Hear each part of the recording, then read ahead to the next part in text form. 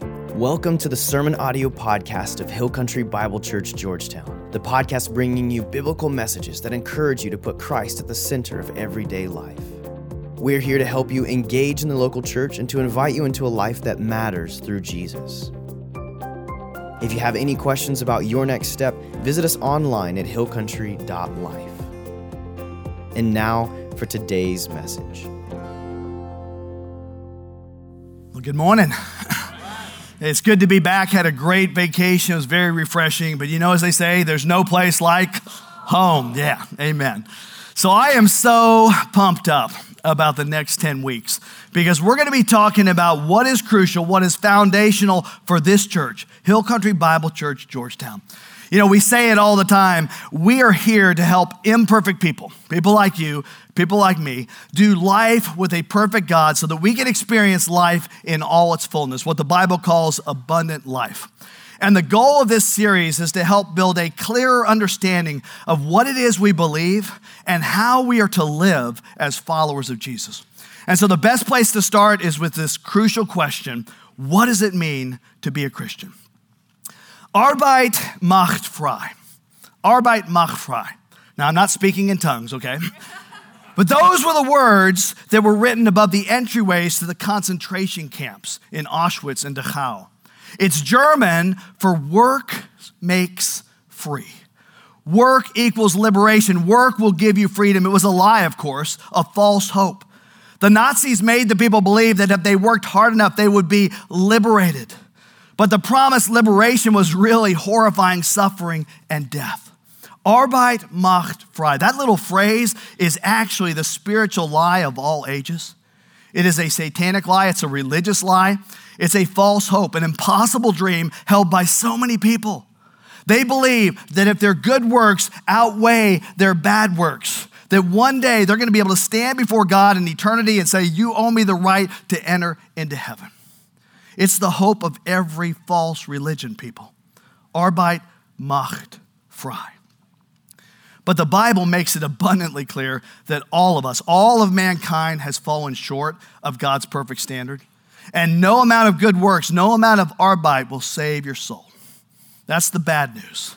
But today we're going to look at some hardcore good news. This is the foundation of our belief as Christians, what the Bible calls the gospel, which means good news. And what we're going to talk about today may sound a bit technical, but let me tell you, it's extremely important. So we're going to begin over in Romans chapter 3 and verse 21. Paul writes this: "But now a righteousness from God apart from the law has been made known, to which the law and the prophets testify." Now, anytime you see that little word "but," you ought to stop and ask yourself, why is it there? It means pay attention. I'm going to give you a new thought. You see, Paul has been building a systematic, logical case in the first 3 chapters of Romans against all mankind. He's saying that everybody is guilty, no one is innocent, all have sinned, so all need to be saved. And then in Romans 3:21, he says, "But now." And thank God for those 2 words. This is the turning point in the book of Romans. Paul is now going to address the pressing question: how do I get right with God? How do you get right with God? I mean, so far, Paul's been building this case against mankind, and it's been getting darker and darker and darker. But then we read, "But now," and the light comes shining through. And just as a big door swings on little hinges, so important theological statements in the Bible often depend on little words like prepositions and articles. In fact, many of the great doctrines of Scripture revolve around a single word: grace, atonement, faith. So correct interpretation of biblical truth depends upon a correct understanding of the words used to convey those truths. And I actually ran across a poignant reminder of how incorrect words can lead to incorrect understanding. These are actual notes from hospital charts, most likely written by some sleepy intern or frazzled nurse. Let me read a few to you. First one is this: "She is numb from her toes down." Help me out with that one. Okay. "I saw your patient today who is still under our car for physical therapy." That's kind of brutal. "Patient has 2 teenage children, but no other abnormalities." Can I hear an amen for those of you who have teenagers? Yeah, okay. Figured you could relate to that one. "While in ER, she was examined, X-rated, and sent home." I don't even want to go there. Rectal examination revealed a normal-sized thyroid. If you know where your thyroid is, occasional, constant, infrequent headaches. All right, which one is it, right? She stated that she had been constipated for most of her life until she got a divorce. I might get a few amens on that one, but let's not go there. And then finally, the lab test indicated abnormal liver function. Okay. Can we all agree that words are extremely important? So thank God that Proverbs 30 and verse 5 says every word of God is flawless. And people, there are 3 words in our passage today that you cannot afford to miss. They describe the 3 miracles that God does for you, that God does for me when we are saved from eternal death: justification, redemption, and atonement. Justification, redemption, atonement. We're going to talk about each of those terms in depth. But in Romans 3, Paul brings out 9 incredible truths related to our salvation. So we're going to walk through each of these. You ready? I want you to write these down. First of all, salvation is designed by God. Paul talks about a righteousness from God. The first thing we can say for sure about our salvation is that it was designed by Him. Man didn't think it up. Man didn't take the initiative. It wasn't our ingenuity. This whole plan of salvation we're going to look at today was designed by God. Second, salvation is unearned. It's a righteousness apart from the law. Back in verse 20, we read that no one will be declared righteous in God's sight by observing the law. Now, if you look at the Old Testament, there were actually 3 kinds of laws: moral laws, civil laws, and ceremonial laws. And Paul says that none of those laws are going to get you into heaven. But so many people, they try to get to heaven by their own good works. Right? They're trying to keep the 10 commandments or maybe obey everything Jesus said in the Sermon on the Mount, which, by the way, in the Sermon on the Mount, Jesus says you have to be perfect like your heavenly Father is perfect. Good luck with that one. Well, Paul says that this righteousness that comes from God has nothing to do with observing laws. And everyone who has ever been saved has been saved apart from obeying rules. Salvation, people, is unearned. Unearned. Third, Paul says salvation is not a secret. A righteousness from God apart from the law has been made known, to which the law and the prophets testify. Interesting.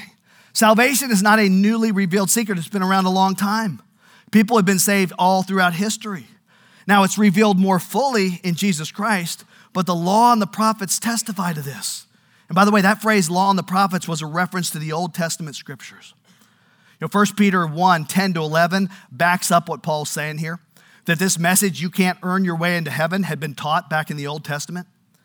Peter writes this: concerning this salvation, the prophets who spoke of the grace that was to come to you. Circle the word grace. See, the Old Testament talks about grace. The prophets searched intently and with the greatest care, trying to find out the time and the circumstances in which the Spirit of Christ in them was pointing when He predicted the sufferings of Christ and the glories that would follow. See, the whole Bible teaches the same thing. You're saved by grace through faith. It's not unique to the New Testament. As a matter of fact, the whole Old Testament sacrificial system made it abundantly clear that somebody was going to die for somebody else. And there's actually an entire book in the New Testament written specifically to tell us how to come to Jesus. It's the book of John. And 32 times in this book, we're told how to receive salvation.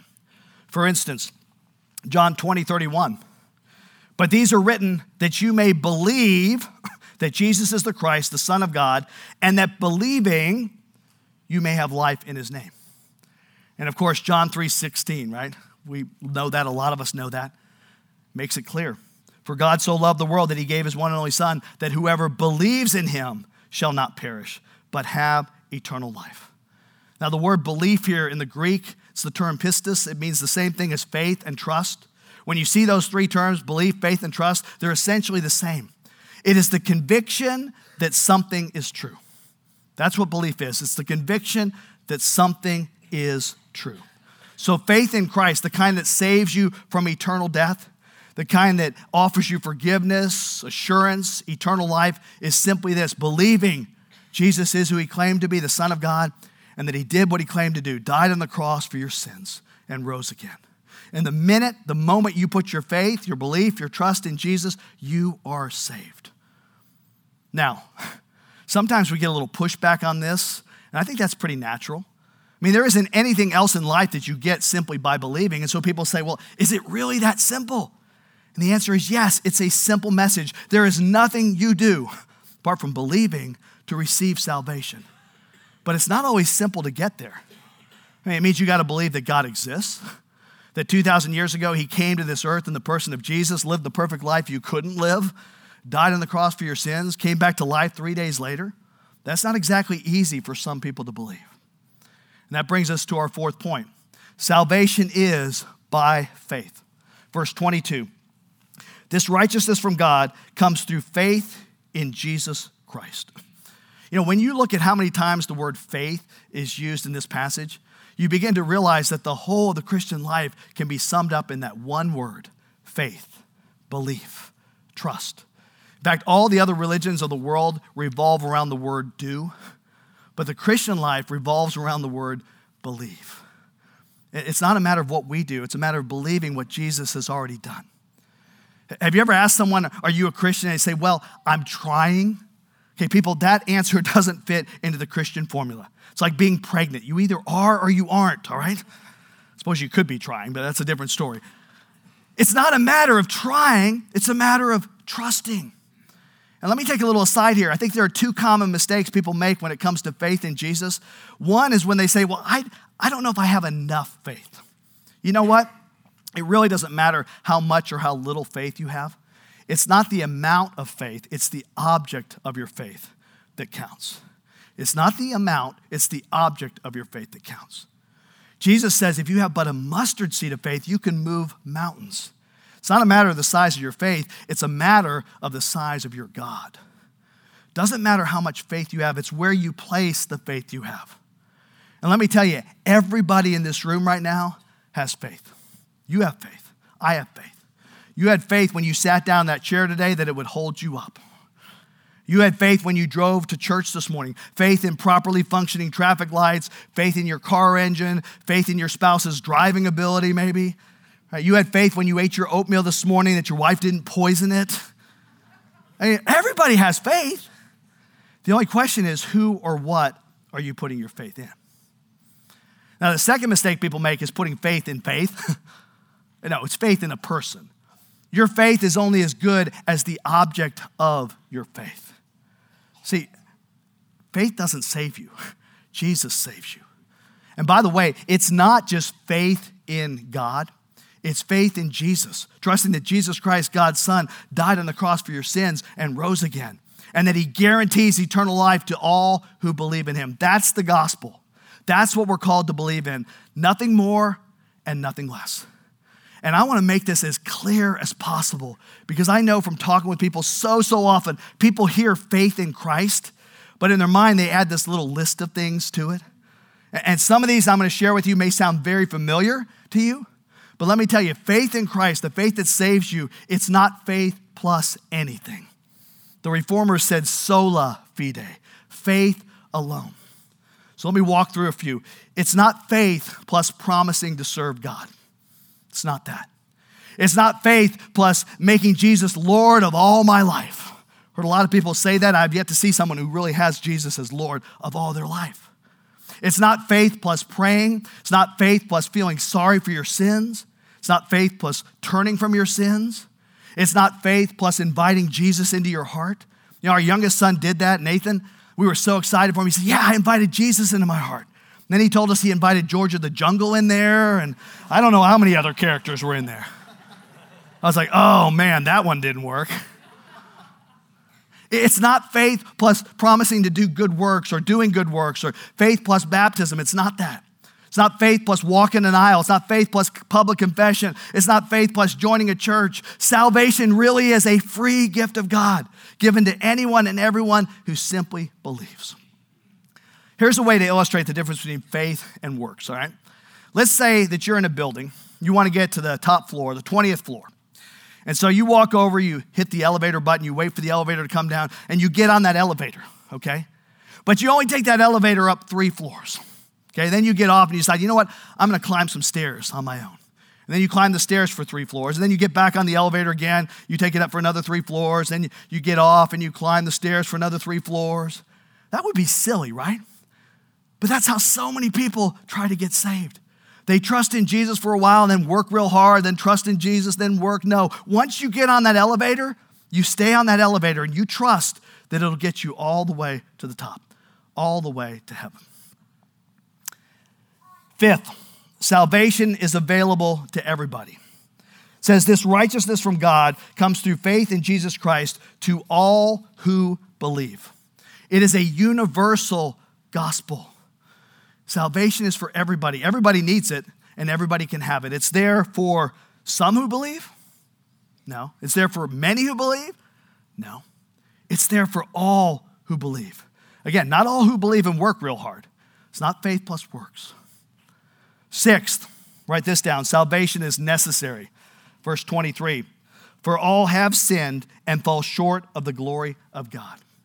You know, the 2 verbs here are in 2 different tenses. Let me give you a little grammar lesson this morning. In English, we've got past, present, future tense. In the Greek language, they actually had 9 different tenses, and each one was distinct and purposeful. My undergraduate major was in Greek, and I love the Greek language because it's the most precise technical language known to man.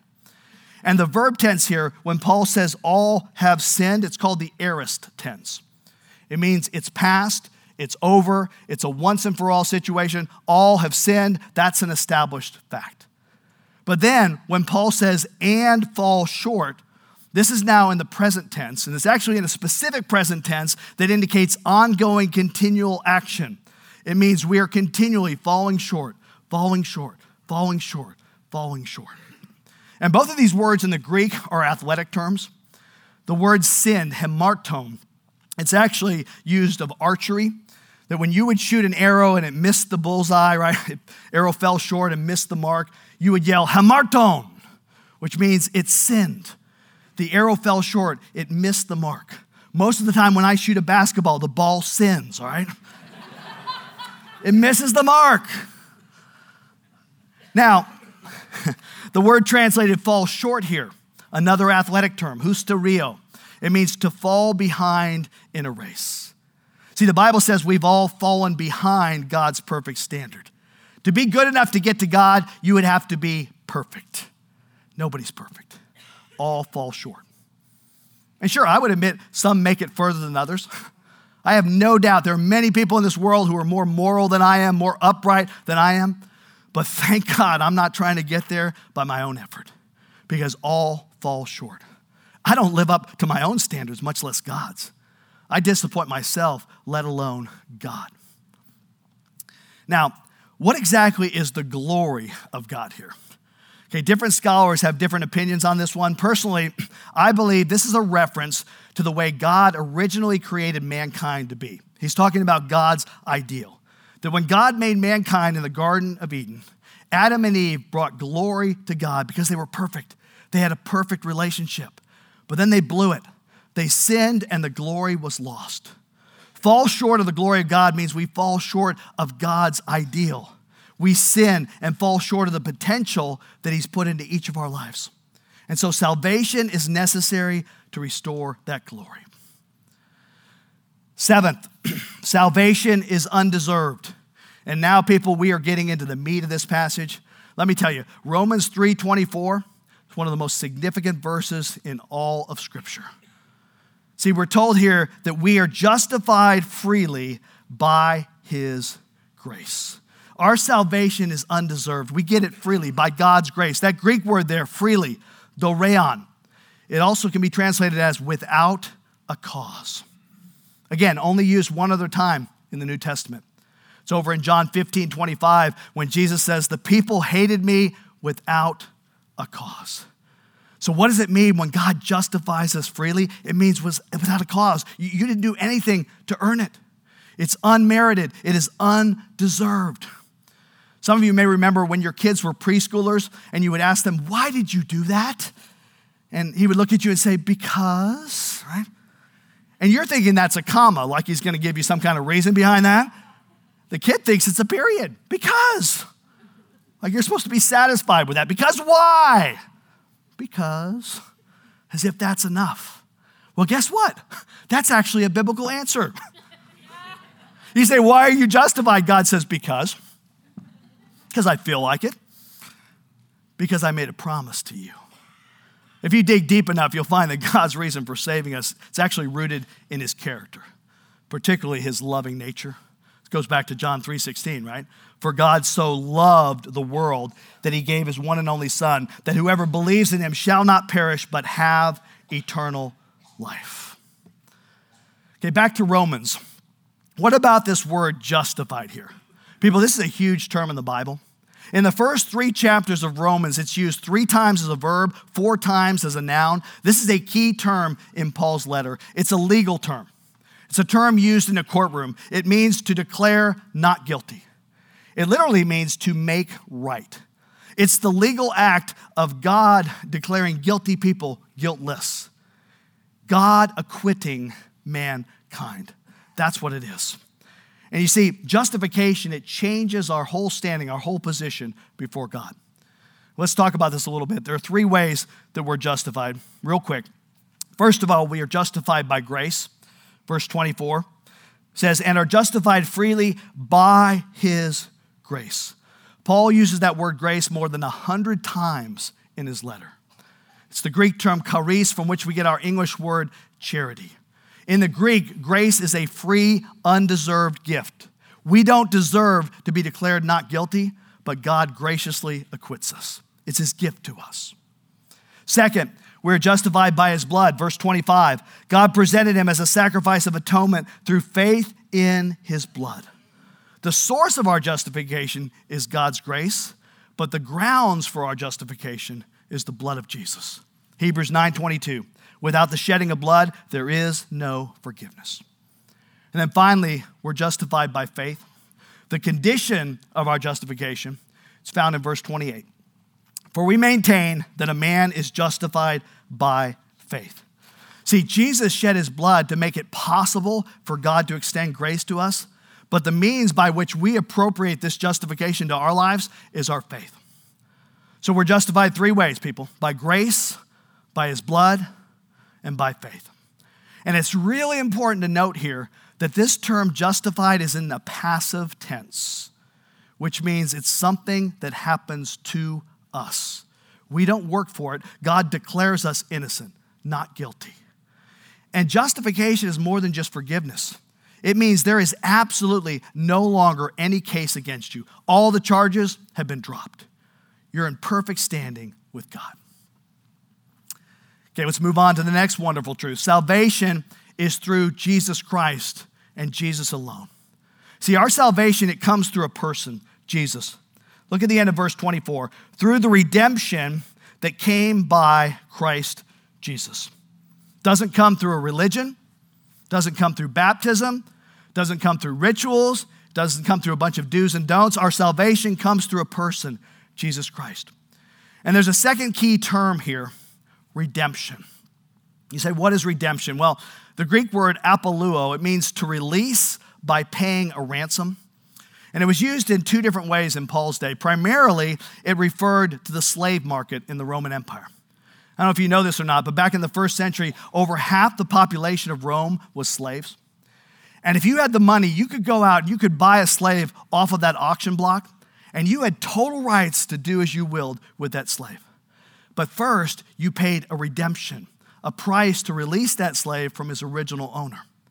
And then you could either take the slave home with you, or you could set that slave free. According to the Bible, Jesus paid the ransom price for us and then set us free. How many of you remember blue or green chip stamps? Raise your hand. You're going to date yourself here. Okay, raise it up high. Be proud. Okay. Yeah. Back in the day, you could get them everywhere, right? Like even at gas stations. And what you would do is you would save up these stamps, and then eventually you would take them to the Green Chip Redemption Center, right? And there you would trade in those stamps, and you would redeem some beautiful lamp or something that you would take home with you. I mean, that's what redemption is all about. You or somebody else pays a price. In this case, God paid the price for us to redeem us, to set us free from our sin. The word redemption is also used in another way we're familiar with, kidnapping, the taking of hostages. You know, when some plane gets hijacked in the Middle East, they land, they say, we'll give you these people back in exchange for a certain number of people. Okay, that's a transaction of redemption, somebody paying the price for somebody else. Well, the Bible says that in a very real way, every unbeliever is a hostage. They're held hostage to the devil. And only Jesus can set them free. Only Jesus can redeem the lost. And you know what the price for that was? His life. Which brings us to our final point today. Salvation is expensive. Salvation is free, but it's not free. Right? It costs God a lot.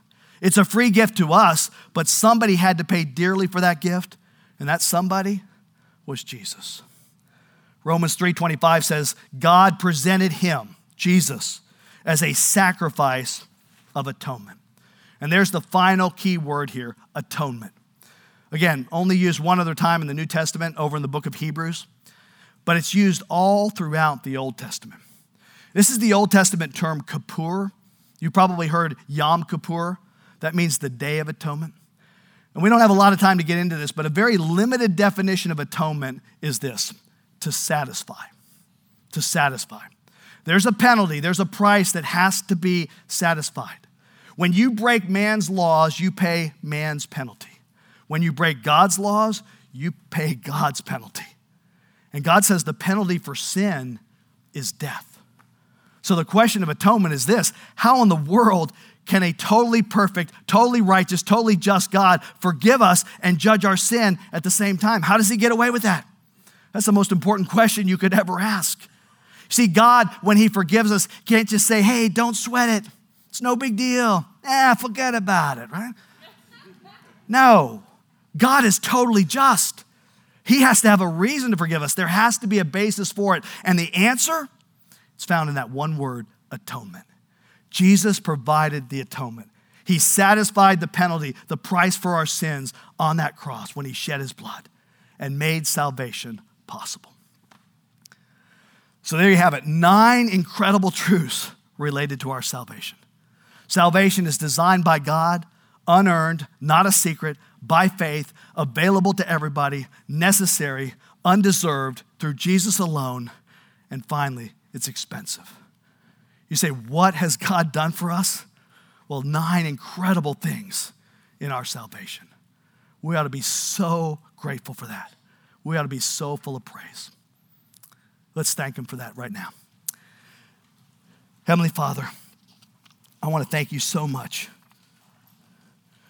for the truths. Just in these few verses of Romans, we find 9 incredible truths, 9 incredible acts of grace, 9 incredible things that you have done for us through salvation. And I can't thank you enough for verse 21, that little phrase, but now.